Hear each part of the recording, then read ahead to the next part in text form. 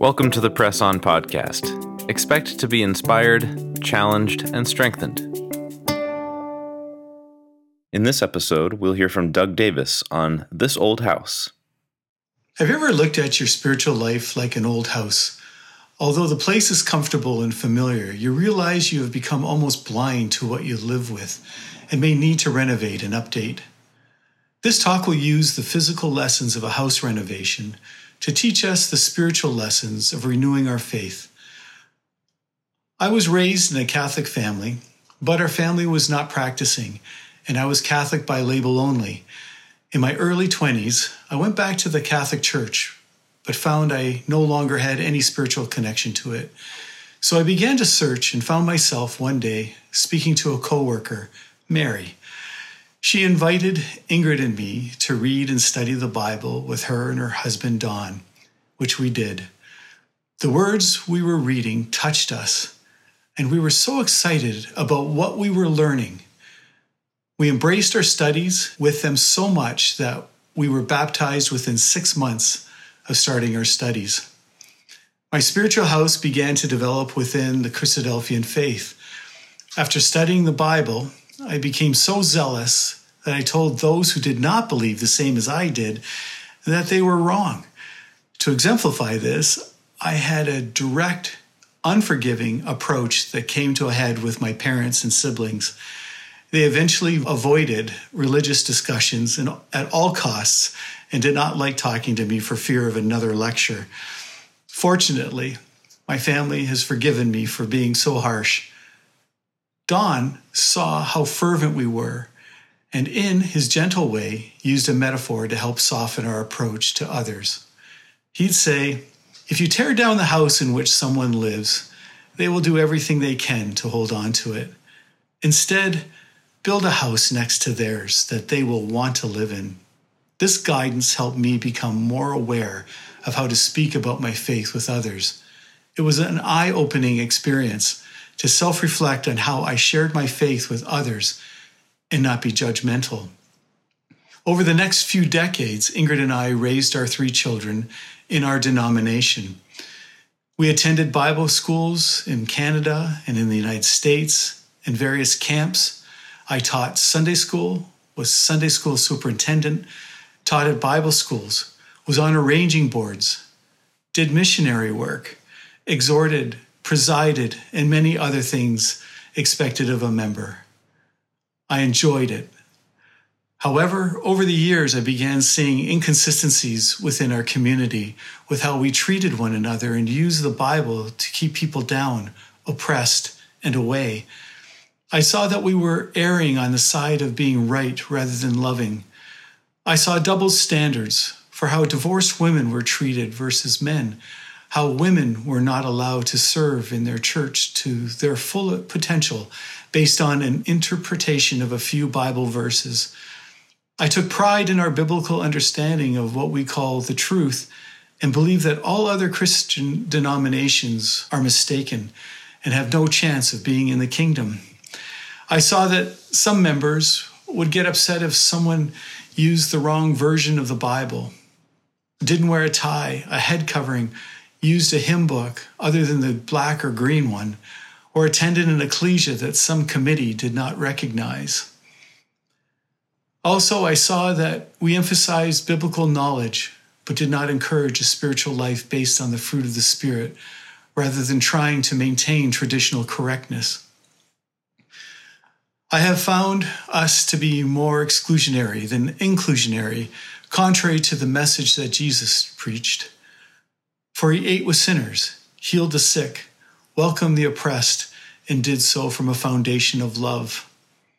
I was losing sight of Jesus and his love, mercy, and grace. I did not see that in my ecclesia and many brothers and sisters. The themes of love, grace, kindness, mercy, and joy were rarely addressed. I found myself starting to withdraw. I began to take a back seat and do the bare minimum. I was going through the motions and realized I needed a spiritual renovation, or I would have to find something else that spoke to my soul. Coincidentally, in 2009, I took a sabbatical for 3 years. During that time, I began to renovate our 25-year-old house because certain things no longer worked with our growing family. Rooms had become dated and needed to change. Ingrid and I looked at the various rooms and were surprised to see how many things we were blind to that we had lived with for so many years. The rooms were comfortable and made up of dated wallpaper, moldings, and paint, which we could quickly improve, but other rooms required a complete teardown and rebuild. Although we were comfortable in it, the more we looked at it with fresh eyes, the more we realized we needed to make changes for our family and the betterment of the house and our future. Looking back, I now see that I was spiritually experiencing the same things within myself, a realization that I needed to renovate my spiritual life. But I had difficulty knowing where to begin. So I continued to go through the motions and live with my anemic spiritual life, addressing the changes we must make in our homes, just as changes to our spiritual lives can be challenging. We first must ask why, and then be honest about whether the renovation is justified. If we agree that it is, then we must sit down and count the cost as to whether or not we have the will and courage to make that change or continue living with it because it's not worth the price. One makes us grow while the other maintains the status quo. Both are conscious decisions. Once you start renovating, there is a sense of excitement about envisioning the changes, imagining how nice they will be, and that you are doing something about it. When the renovations begin, you can experience things you did not anticipate that can be motivating and challenging, and may even cause you to reconsider your decision. Once you start to open up walls that have been unaddressed since their original construction, you are more than likely to encounter surprises. These discoveries may even set you back in your process, which in reality should be no surprise.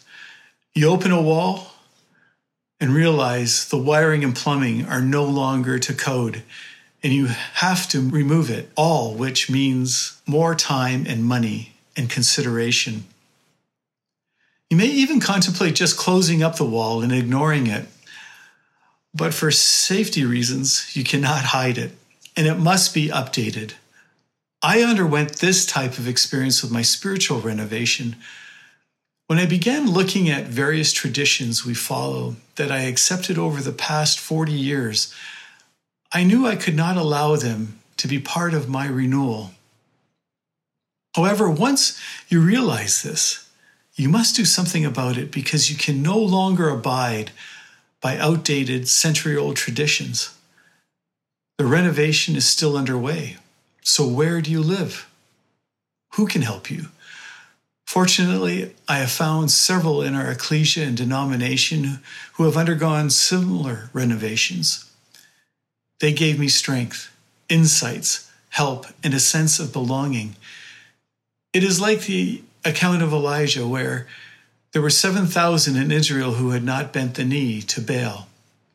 Like Elijah, I'm not alone, which gave me the strength and courage to continue my spiritual renovation. But there are still times I ask myself if I belong here. Let me share a parable that underscores why we must renovate personally and denominationally. Envision a quaint old white clapboard church on a quiet street with a well-painted, glass-encased welcome sign in front that says, "All welcome." And it broadcasts a hopeful Bible verse that hasn't changed in the past several years. The church has been there for as long as the locals in the town can remember. The backyard has a cemetery displaying headstones of past members that date to the 1860s. The congregation keeps the yard meticulously. Several congregants have members buried in the graveyard and can even trace their lineage to the oldest headstone, which they take great pride in sharing when the opportunity arises. The founding members in the late 19th century formed because they felt a change was needed and railed against the mainstream church's oppression and teachings. They had fire and passion and passed that on to their children. Those children had children of their own, but each generation after them lost the passion and desire to embrace change as their ancestors did. Each generation became more entrenched in their established traditions, which were revered almost as much as the Bible. The current members became caretakers of those traditions and were wary of change that could upset the status quo. Today, this congregation is much smaller and older, and its membership is a shadow of the church's glory days. The members of today's church find comfort in the familiarity the church and its traditions bring them. The children of these members, who no longer attend, only come when they visit their parents or attend a funeral. When they attended years ago, these children shared ideas on how to renew their church. Unfortunately, the elders were unwilling to change because it may upset some older members. After time, for one reason or another, the children faded from the ranks. The congregation, locked in tradition and paralyzed by fear of change, continued to slowly dwindle to the point they could no longer sustain the building. The now empty clapboard building has a for sale sign on the front lawn where the previous all welcome sign once stood. Unfortunately, there can come a time during our renovation when we face something that is not just moving walls, but is more severe and can impact our foundation. The price to fix this could be way outside our budget or our current skill set. We may find ourselves at a crossroads in our experience. It is a serious question. Is it worth going forward? Or do we move to a new house altogether? We can appreciate how unsettling this choice can make us feel. On the one hand, we lived in the current house for decades and lovingly raised our family. We have close friends and neighbors we have cultivated and love. But buying another home may meet our current needs better and introduce us to a new neighborhood and community. But would it, too, eventually require renovations and have a whole new set of problems we will have to address? We can come to the same fork in the road in our spiritual house and think, maybe I need to move. So now fast forward to moving to the Picton Ecclesia in 2016. Our church decided in 2020 to have vision sessions to look critically at ourselves and ask what we wanted to look like as an ecclesia in the next 3 years. So we spent 2 years looking critically at our Christadelphian traditions, such as where our denomination came from and why, our sisters' roles, our order of service, our music, our ranging board structure, and much more. As a group, we wanted to understand how our traditions came about and prayed for the courage to not only ask why we do what we do, but then to update our practices to make them more relevant to the world we are in. We created a vision of the type of church we want for ourselves, our children, and our friends, and one that would glorify Jesus. These traditions were challenging to address because many were established over 150 years ago, handed down and embraced from generation to generation. Many traditions had been elevated to a point where changing anything could either marginalize you within the community or at worst disfellowship you. It was as if changing some of these would be equivalent to challenging the nature of Jesus. Unfortunately, we also had some members leave and join other more traditional ecclesias that made them feel more comfortable. We knew going into this process, some would have to follow their conscience and leave. But we also knew we had to either renovate or die a slow ecclesial death and never have a relevant and vibrant church. Our ecclesial visioning sessions help me to reflect on how I have been feeling about these ecclesial traditions over the years and gave me the courage to participate in changing them. I permitted myself to look at my faith with a fresh perspective, knowing that I have a safe place to grow. And so, just as I renovated our physical house in 2009, I started to think about renovating my spiritual house similarly. This awakening made me realize I needed to rethink my views and question whether I wanted to belong to this faith community. It's like when looking at renovating your house. There can come a time when you ask, is it worth it?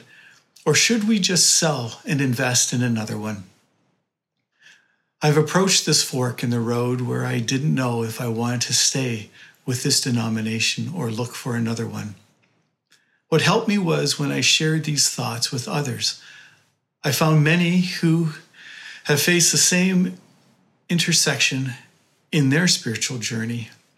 Some of us might be cruising, just going along, accepting the status quo, and going with the flow, even though we are increasingly uneasy with the institution and framework.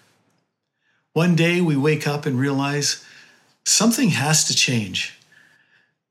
And when that happens, you require a renovation for your spiritual life, your well-being, and most importantly, your relationship with Jesus. Not being fearful about taking a serious and objective look at my spiritual house is liberating. Our ecclesia is a place that encourages and promotes critical thinking and supports renewal.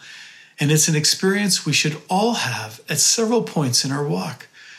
So when we start to renovate, we must take stock of what needs to change and be realistic about the potential disruption to our lives and our spiritual community it may have. You may relate to what I am saying if you have ever undergone this spiritual renovation. It can be a messy process at times, but also illuminating. During my spiritual renewal, I discovered that I had enclosed and isolated God, so he was where I wanted him to be and what I wanted him to be, as opposed to where he wanted me to be. And we can lose sight of who God is and his extraordinary power, greatness, authority, love, mercy, gentleness, kindness, and patience. I made God fit my spiritual house and found that many churches in our denomination did the same through the gravity we gave these revered traditions. These limitations have limited us from fully appreciating and revering his miraculous characteristics. I love this verse from Chronicles. But will God dwell indeed with man on the earth? Behold, heaven and the highest heaven cannot contain how much less this house which I have built.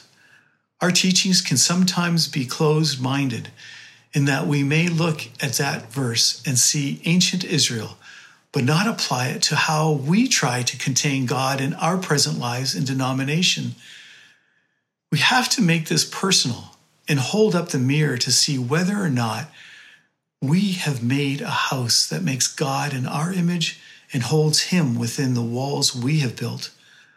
Renewing our faith breathes life into a far better relationship with God, Jesus, and each other. As you can see, my spiritual life has been and still is under renovation. I encourage you to look at your spiritual life with fresh eyes and ask, is my relationship with Jesus and God the best it can be? Can I do better? Does the current environment I am living in support questions and new thinking? Do I have the courage to change and renovate my spiritual life, to re-engage with God and Jesus and improve my relationship with them? Renovation and renewal is a healthy and enlightening process to go through. We should not allow fear to stop us from opening the surrounding walls. So embrace it. Don't fear it. It's a good thing to do. If it renews our spiritual life, it can be nothing but positive. When we contemplate these things, we have to be courageous when taking on change, and we've got to be open and candid with ourselves. There should be no sacred cows in this process because, at the very least, it helps us reaffirm and strengthen the current relationship with our Master. Many of us have experienced aspects of the aging church in our journeys. I did come to a crossroads as to deciding whether or not I wanted to stay or leave. I decided to stay, but had to renew my faith and renovate my spiritual surroundings. First, I critically examined what should stay and what needs to go for me to thrive. Fortunately, I was discerning enough to separate what was tradition-based worship and traditionally anemic against the critical teachings of Jesus and the positive influences, allowing the fruit of the Spirit to grow within us and bring a healthy and vibrant relationship with God, Jesus, and one another. My renovations are ongoing, and I am sure they will continue. I pray that I will always maintain a spirit of renewal, be courageous enough to keep asking why, and not be afraid of the answers that return. The other side to our spiritual renewal is finding others willing to share their spiritual renovations with you. I am grateful to have an understanding and patient spouse and a loving ecclesia who encourages me to ask why. We support each other and have begun to tear down traditions and practices that hinder us from growing and strengthening one another. We are all on this journey and are growing, and I am so grateful for this. It is an individual journey, but we need those around us, and this interdependence is essential and supports our growth and renewal. Most importantly, I am thankful we have an understanding God that encourages renewal and welcomes change. He's not afraid of our renovations, therefore, nor should we be. We should look at how we can make these changes collectively in our lives. And this renewal is necessary when we realize that we have become complacent. My talks over the past several years have more of a theme of showing love, grace, and mercy by showing the character of Christ in how we treat one another and accept ourselves. Renovating my faith has been insightful and illuminating. Romans 12:2, do not be conformed to this world, but be transformed by the renewal of your mind. That translation of renewal here also means to renovate your mind so that by testing, you may discern God's will, what is good and acceptable and perfect. I am so grateful to my ecclesia because we ventured to look at these traditions and had the will and courage to ask why and initiate change as an ecclesia. It's interesting how easy it can be to see those changes you feel others should be making, but be blind to the changes we need to make in ourselves or our church.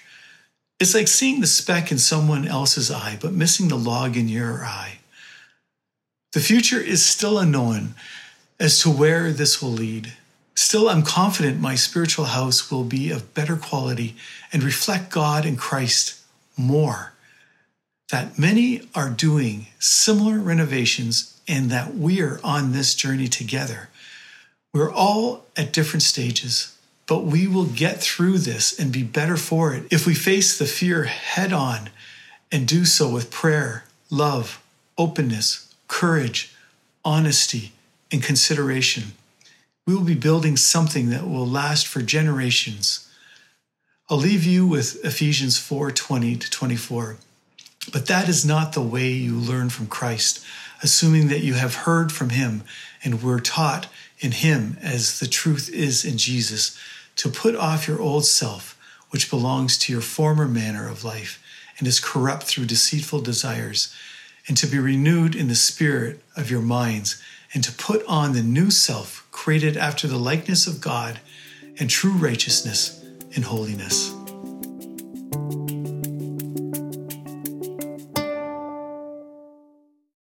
We hope you enjoyed the message today. You've been listening to Doug Davis, and for more, you can visit pressonjournal.org.